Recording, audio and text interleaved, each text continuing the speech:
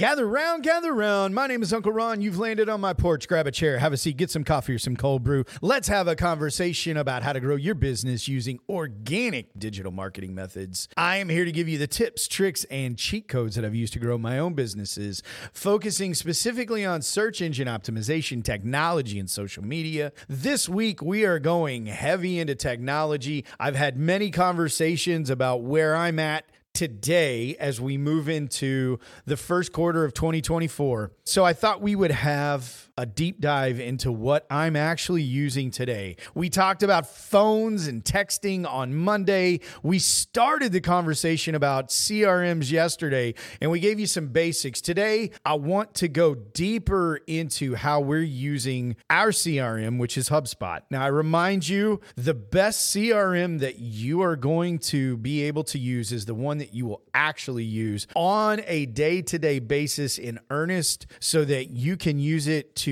document what's going on in your business, make your business more efficient, and improve the customer experience by being able to engage that customer, whether it's been 6 days, 6 weeks, 6 months, or you're the sixth person to talk to them. We are going to focus on some hardcore automation and tracking today. One of the things that I love personally about HubSpot is that I can differentiate between a communication sequence and a workflow sequence.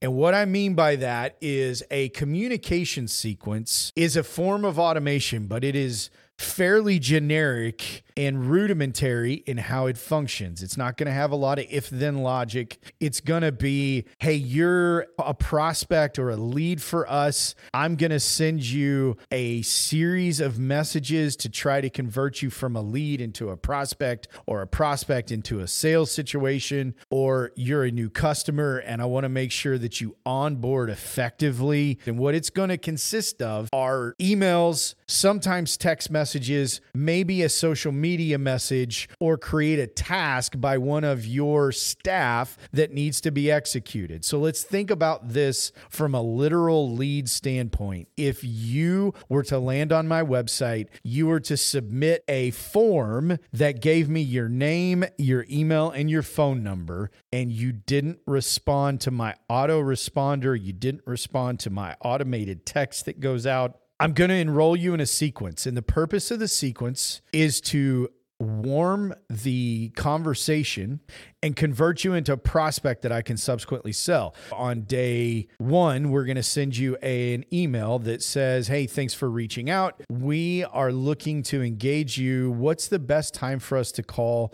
Here's a link to a calendar where you can schedule. We're going to wait a day or two, and then we're going to follow it up if we've not heard back from you.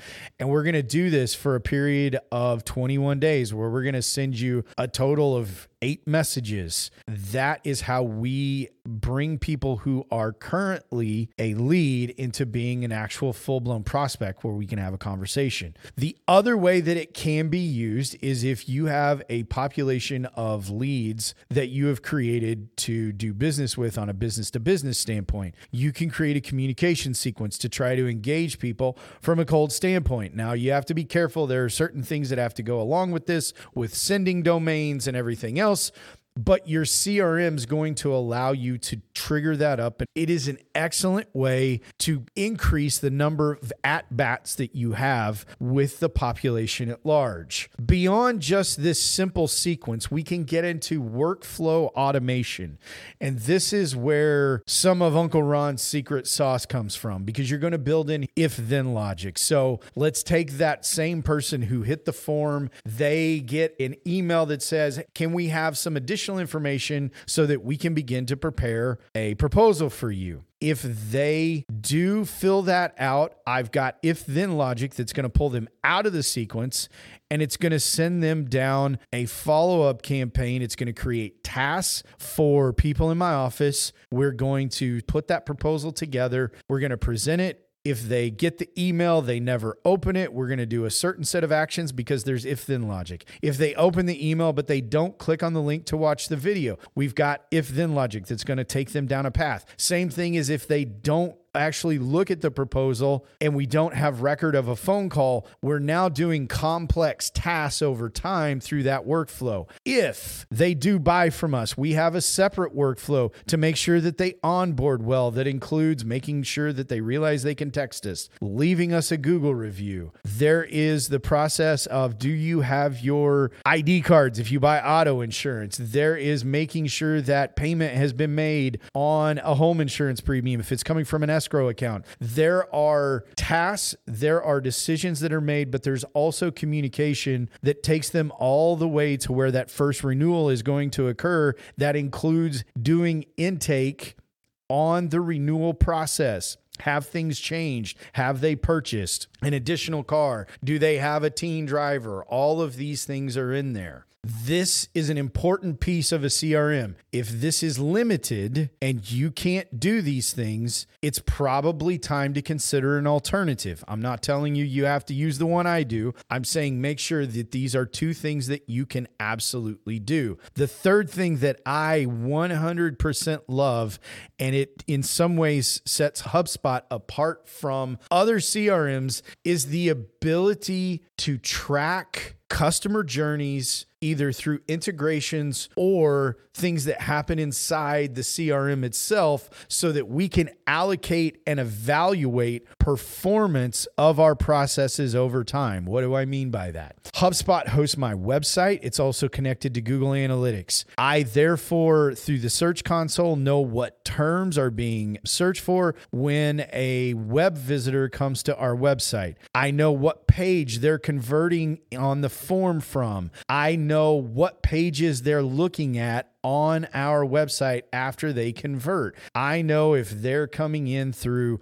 roof payment schedule searches, and then they're also looking at 3 other pages about home insurance, and they're looking at our About Us page and what services we offer. I can see all this to give me additional insight. It also helps me understand the metrics of which pages are actually important on our main banner menu. This is incredibly important as you are evaluating your business processes. I also have deals that get created. We know how many days the deals are open before they're marked as won. If we see the sales cycle lengthening, we know that we may need to get more aggressive in how we're pushing that information to the prospect. If we see our closed deal win ratio improving or degrading, we can take action to understand what's causing that and what changes do we need to make. We can see which web pages are converting traffic to leads and prospects so that we can focus and make the other pages up to that mark. All of this sits inside of my CRM. I don't have to bolt on other things to do that. It's really nice for us. If you don't have the ability to do that natively, you need to make sure that you can integrate with whatever your data tracking source is. This becomes very important as you begin to grow your business and figure out what does and doesn't work, and you improve your processes so that you become more profitable. I'm Uncle Ron. You've been on my porch today. I know I gave you a lot of words. If you've heard all this and you go, I don't know what the heck he's talking about, it's some voodoo magic, go to sprocketops.com, hit that contact form, fill in your info. My team will help you develop and implement the processes that go with this, and we will help you grow your business as you move through 2024. Tomorrow, we're going to talk about cloud backbone and how we use it. We'll see you then on the porch.